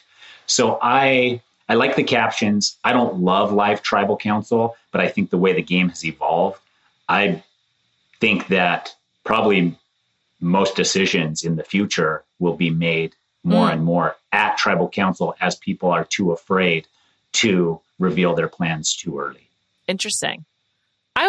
I don't love live Tribal either. It makes me too nervous. Also, it's just kind of bad TV, even though like once in a while it's like kind of what are they doing? Like the first time you were like, oh my gosh. Yeah, like, wow, it's so chaotic. But then ultimately it's like kind of hard to follow. And it also feels like it negates so much of what you've seen in the episode. And so it's sort of like it's just like not good for the show. So I feel like they actually kind of need to find a way to limit that in some ways, but I don't know. Why not go with like a 2020 brand new thing where they put plexiglass between each COVID chair? Yeah, at Tribal Council.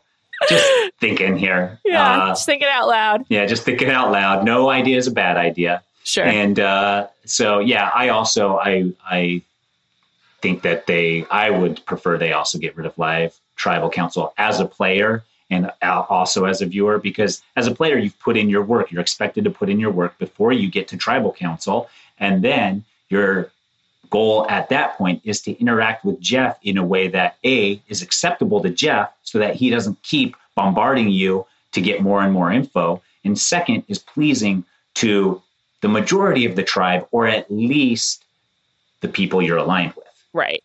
And that is your main goal. And then when now you're focusing on all this other stuff, and then everything could be negated, and then you now have to talk to every single person to see where their head's at. It's a lot. And I think, I don't know. I think maybe if there were a way to just be like, hey guys, just heads up, Tribal's going to be live tonight, versus like, okay guys, you got to stay in your seats tonight. This is not live. You've already done the work. Do the work now. Maybe there's a way they could do that. But because I think if live Tribals are permitted, they're always going to happen. Yeah. I don't know why it wouldn't, especially if you like want to answer Jeff's questions in like a kind of wacky way or something like that. Yeah. It's just distracting. Which he does allow, but if you get too wacky and completely do not answer it, he will scream at you. Jeff, love it. Let's do that on TV. Tyson, if you skirt this question one more time, I will eviscerate you. I promise you that. Has that really happened? Yes. Oh my God. Awesome. He said eviscerate. Wow. Eviscerate? Yes, yeah, he said eviscerate. Yeah. That's awesome. Cool. Yeah. And cool. I did answer the question exactly straight the second, because I was like skirting who my alliance was, and it was like final 6. And then he was like, Tyson, because I was like, everybody's kind of in it. He's like, that's not working. And I was like, okay, me and Monica and Jervis. Just gave in. That's yeah, great. I was just like, everybody knows anyways. Yeah. So, yeah, but that happens on occasion, and it does happen a few times a season. And so, like, he does it when it needs to be done. Like, he needs some answers for the program. And if somebody's like not giving any answers, especially somebody who's a repeat offender, who's like been doing it, and finally he's like, okay, I'm sick of this. Stop doing that. We can all see you're doing it.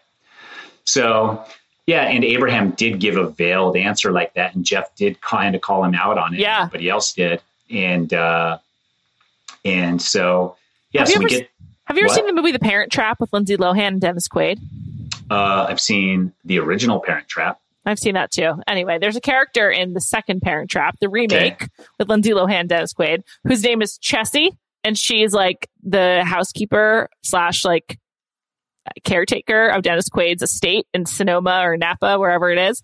And Tiffany reminds me so much of that character from The Parent Trap. So for those of you who've seen that movie, just let that marinate for you.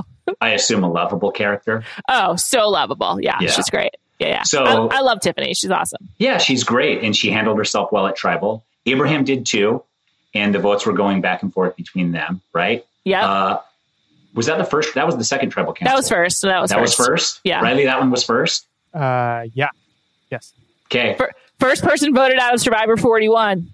Abraham. Oh, no. If he would have just gone second, he would have gotten a little page on. Who knows? They might have flipped it around, though. Like, maybe they filmed... They could, chronologically, they could, yes. They would have wanted done the that in live the past. Tribal to be the second Tribal.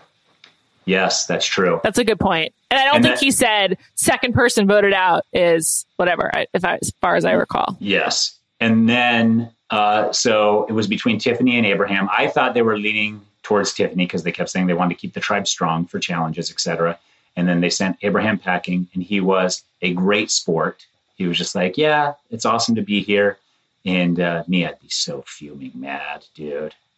Because you don't, like, you're shocked. Like, you almost are in shock. Because, like, the first time I got voted out of Tocantins, producers were like, what are you going to do? I was like, I'm going to stand up, throw my chair in the fire, blow all the torches out, and then kick Jeff's snuffer thing down and then leave before he can do anything.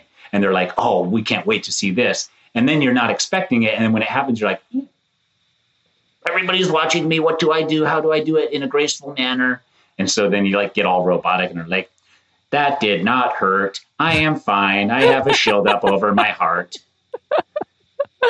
And then did you make it to the merge on Tocantins? I don't remember. I did. Yes, nice. I did. Yeah. So then you go to Ponderosa and just eat. Yeah, just eat and regret like being there completely. And then you're just like, oh man. And then everybody comes out and they're like, oh, it sucks. I just got voted out. I was like, yeah, and you just voted me out like 6 days earlier, dude. I do not feel bad for you. Yeah, you're like, yeah, I hate you. So tough. And then you have to choose somebody to win the million. And me, I've always been like, if it's not me winning the million, I really do not care at all who gets the million.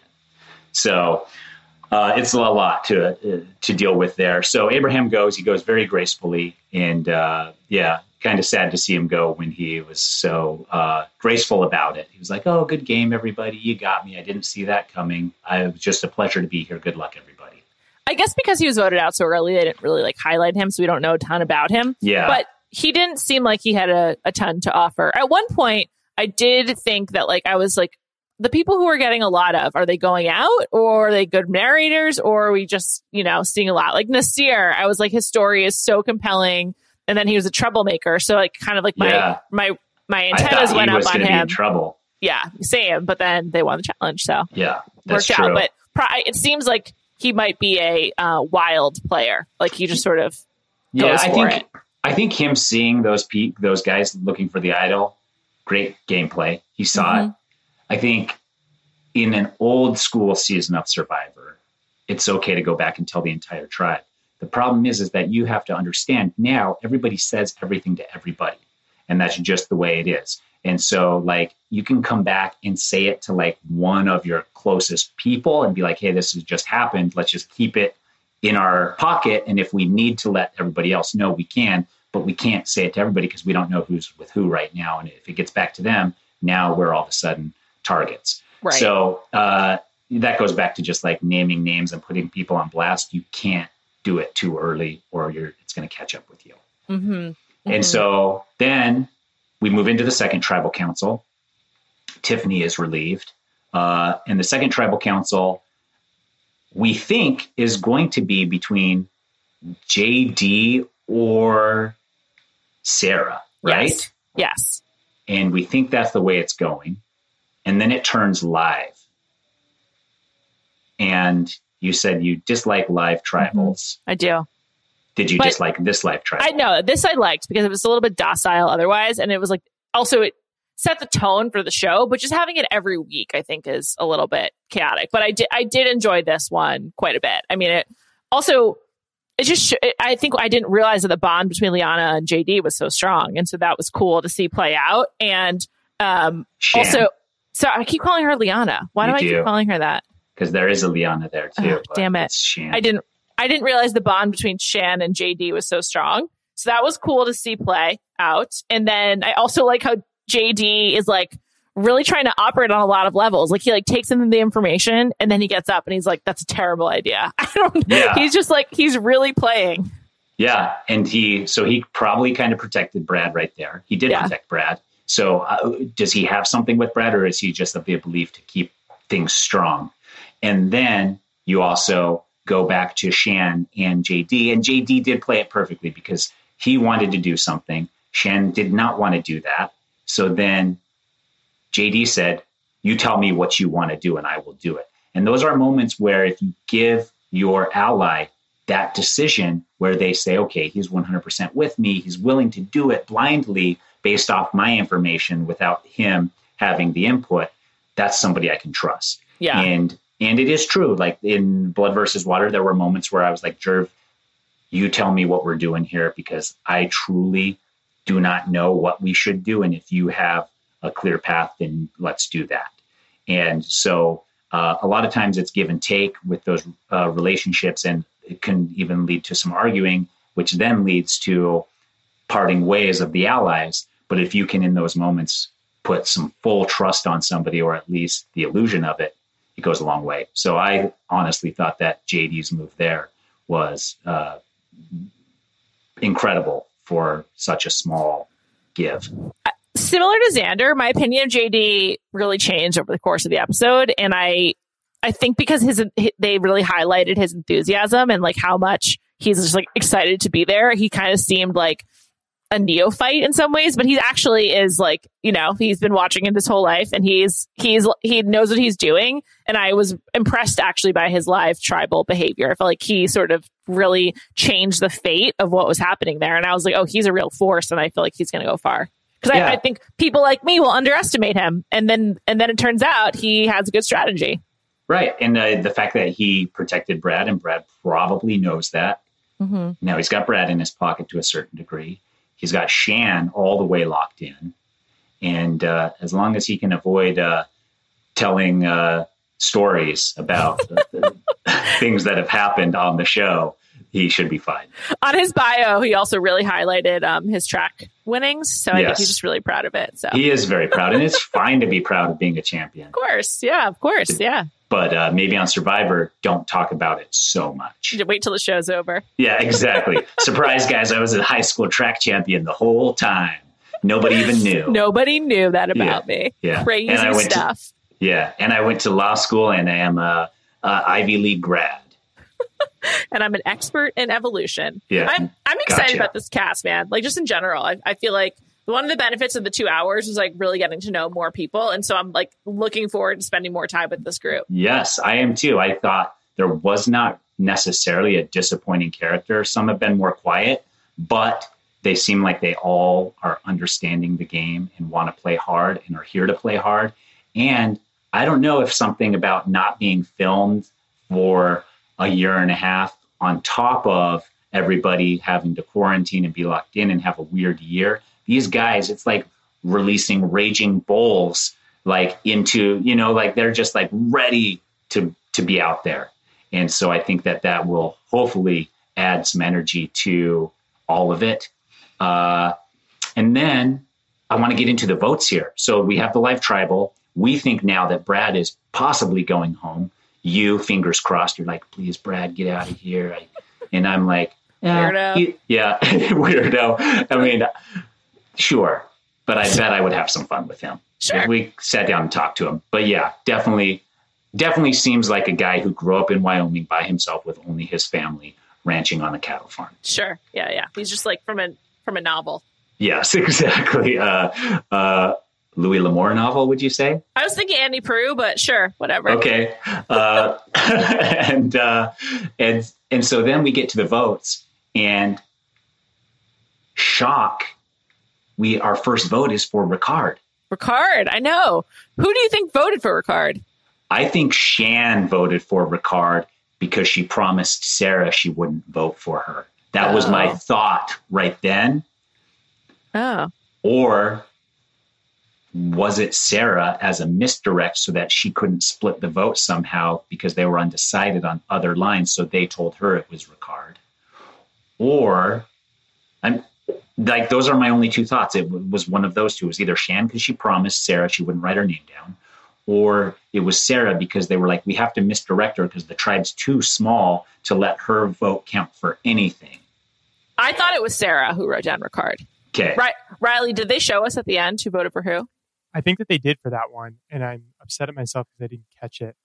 I'm actually loading up the episode right now, and I think it's actually going to go through this time. So I'm going to try and look and see, because that was bizarre. I don't know why you would throw a stray vote on Ricard. That was super weird. I think those are the only two reasons that makes sense. It's true. Me.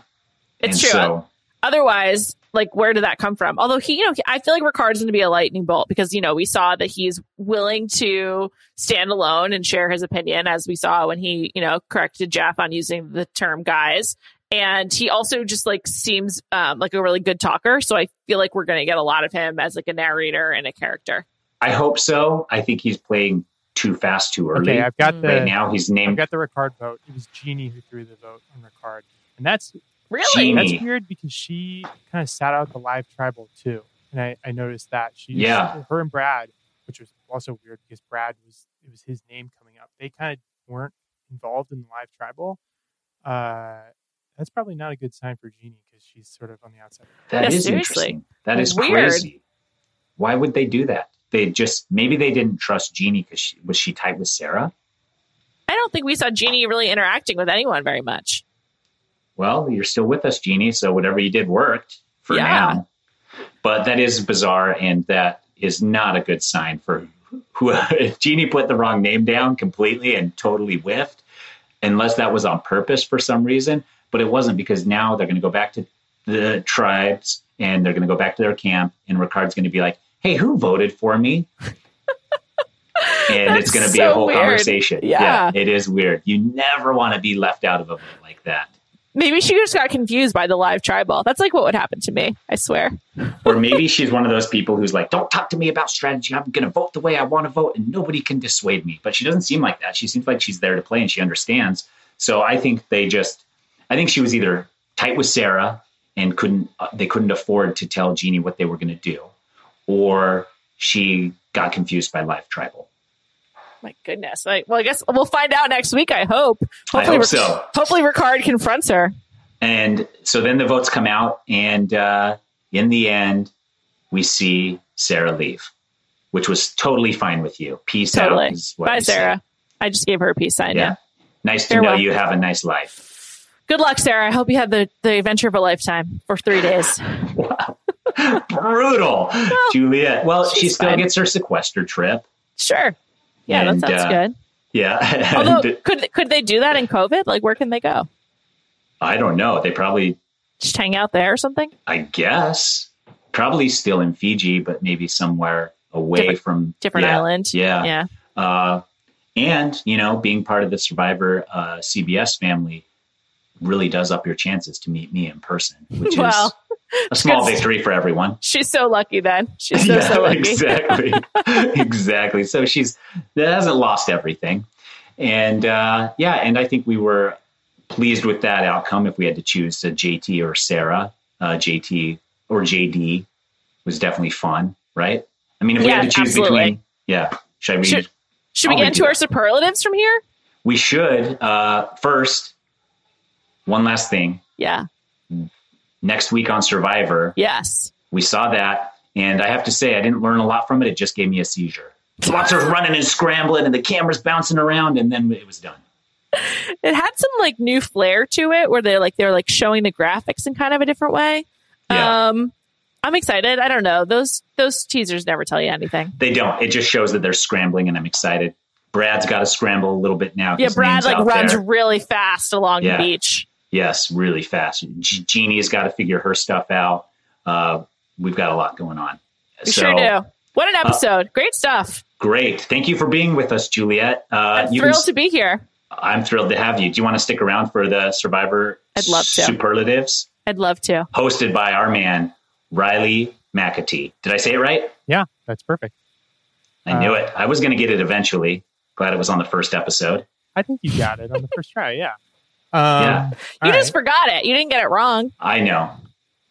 Gotcha. Okay. Gotcha. As long as you know. You know that I know. Yeah. And now I know that you know that I know. Exactly. Carry on. All right, let's continue. I figure we can just run through these kind of quickly, but we can hand out a few sort of awards or sort of just kind of rapid fire notes from the episode. So we'll start with best move. What do you think was the best move, like strategically, like trying to win the game on this episode? Should you and I say it at the same time? Just to see if it's the same? Yeah. Okay. 1, 2, 3. David. I was going to say Danny. Okay. I wasn't sure how to say it because I was going to phrase mine in a sentence. What about David?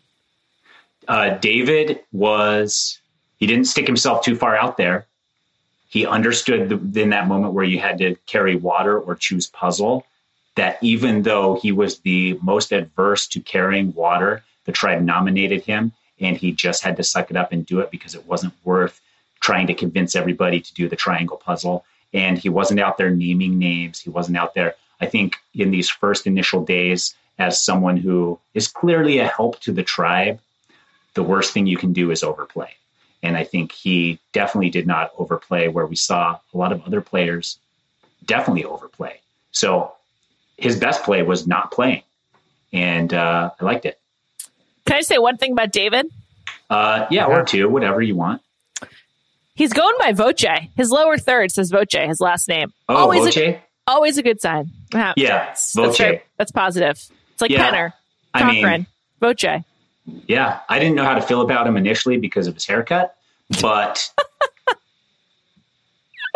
and honestly, if I were out there and needed neurosurgery, he would be like number one asset for me. I thought he might have also hidden his profession, by the way. He probably did. Yeah, I don't think he told them that he was a neurosurgeon. I would love to have a neurosurgeon on my tribe, but Voce, I see you going by your last name. I know it's a good sign. I think he's going far. Yeah, I can't believe we brought up a haircut. It's not Probst. Tyson and Probst have both gone with the long hair in quarantine. I mean, I had long hair even before quarantine. Sure, fine. So, I mean, if Probst wants to be like me, then I don't blame him. New era, dude. Long hair for all. Yeah, Jeff's long hair is cute. Why did you choose Danny? Well, I think him coming back and just telling his tribe the truth about the Protect the Vote and also choosing the Protect the Vote and the way that he was so convincing, it seemed like everybody bought that story and trusted him on it, was really important because he'd already removed himself from his tribe twice and he was kind of, unbeknownst to him, caught looking for an immunity idol. So he could easily come across as like shifty and untrustworthy. And I think that he was able to really quickly right the ship there. So I was impressed by that. Yes, no, I agree. So, yeah, that was good. He did make some mistakes, but then he corrected his mistakes. And I was impressed with his articulation of what happened because that was paramount in getting people to believe that that was the truth. And that was something we saw JD fail at completely. Yeah, JD told the exact same story and nobody believed him because exactly. Okay, good. Let's what's the second category? All right, let's do the worst move. This one we might have the same one. Oh man, I had a worst move chosen out, and then I think I would have to say JD. Okay. Wait, no, Brad. It's Brad. That's the one I chose out. It's Brad. I thought we would have the same one. You never tell the people you're targeting that you're targeting them. Never, ever. He's like, I'm confident I think no chance to win the game now. Yes, you can't win. Good chance to get taken along for a long way because it's an open book, but no chance to actually That was win. really crazy. Who do you think? Instead of making up a lie or being like, what you guys think, that's fine. It's like, you two. And they're like, Even just throw out one name. Don't even throw Yeah, out why two. do you have Like to you're put both out? guaranteeing that Yes. someone will still be left around. who wants to do that. Exactly. All of it was just mind blowing. But at the same time, as a viewer, I'm like, yes, I'm so happy this is happening. But as a game player, I'm like, poor, one of the worst strategies ever. Yeah, I agree. Okay. Okay, let's do favorite moment of the episode. Favorite moment of the episode for me, honestly, I would have to say probably Brad also saying that Sarah and Shan were on the chopping block. I mean, he's a twofer right there. That was incredible. Okay, I love those moments that are uncomfortable and everybody's like, and he's like, oh, I stuck my foot in my mouth, I guess. I wrote down Blue coming back to win the immunity challenge because that's almost the only way that I ever get engaged in one of the challenges is if there's a big comeback. But I Okay. think I didn't adequately consider the comedic value and probably would go with Brad now. Yes.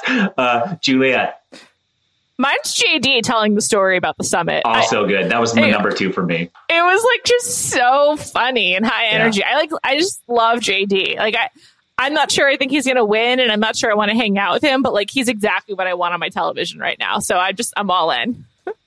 Yes, I love it. I that was my second. That was between the Brad moment and the JD moment, and they were both beautiful.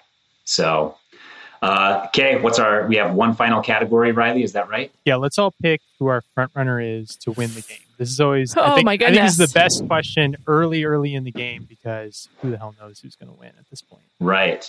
It's like Let's all say this one on 3. okay. Riley, One. count us in. Oh, Tyson counts. okay. So we're gonna do 1, 2, 3, and then don't say it yet, and then the same pause between 3 and the name that we had between 2 and 3. Okay. Okay. Okay. Ready? 1, 2, 3. Xander. Voce. Voce. Wow. Wow. Okay, you guys both picked Voce. Yeah. What do you think, Riley? I couldn't even hear you. I Yeah, yelled mine I so said loudly. Xander. I said Xander. Oh. I think he's got a good. He comes across like he's an airhead, but he's not. He's actually thinking about the game, and I think that's a Yes, So you he's think an that's app- Fabio? He's an app developer, after all. Yeah. Yes. You think like Has a he lied Fabio about that, style? or did he tell people he develops apps? He hasn't said it, but like if I looked at him, as I already said, I've already typecast him as like an idiot on Outer Banks. He He's should- a pogue, not Yeah. an app developer. He should Yes. be telling his tribe mates that he's a surfing instructor. Yeah. They'll underestimate him for the whole time. He should, or that he was an Abercrombie model, but not anymore. Perfect. Voce, I'm going with because I think he seems like a contributor around camp without being dominant, really smart, and like kind of affable. So I just feel like he Seems to get all of it Yeah. too. Like Yeah. I thought his breakdown, for me, the standout moment for him was the breakdown of doing the puzzle versus doing the water challenge, but then going along with the water challenge when he got nominated, knowing that everybody and it wasn't worth the fight in that moment. So I think he's willing to give and take and to adapt and to bend, and he's laying low, not naming names that we can see. So that's why I came up with him. Me too. And like I said, last name, such a tell. Yep. Even with his haircut, I still chose him as front runner for after episode 1. Also, I just want to make it about myself for a second. Tyson, you don't know this about me, but Grey's Anatomy is one of my favorite shows, and I like love all the surgeons on Grey's Anatomy, so I just gravitate towards surgeons. So, Voce, Oh, okay. looking Well, at you. Yeah, I like that. You heard it here first. Voce, Voce. see ya with $1 million. If you two are right, it'll be incredible. He lives in Illinois, so I think he should move just to declare taxes elsewhere. Get that 5% in Utah. No, why not go to Las Vegas where it's 0%? Sure, or Memphis or Tennessee, Florida, and Yeah, the lots state of of places. Washington. Yeah, lots of opportunities to But a lot of dodge places- taxes. Yeah, a lot of places you have to be a resident before the beginning of the year. I guess depending on your percentage of. Let's get him an accountant. Yeah, we'll figure it out. He's a neurosurgeon. He probably does his own taxes. Good point. Good point. So, well, I had a lovely time. I hope you guys did too. Juliet, again, thank you so much for being here. Riley, a smaller thank you because you're going to be with us every week. And I'd like to give our guests a bigger thank you, but I want to thank you for backing me up. And if we didn't miss anything, I think we can call that a podcast. We can call that a podcast. Thank you so much for having me. This was a blast, and I look forward to listening to you all season long, Tyson. I look forward to listening to myself. Of course. Thanks again. We did it.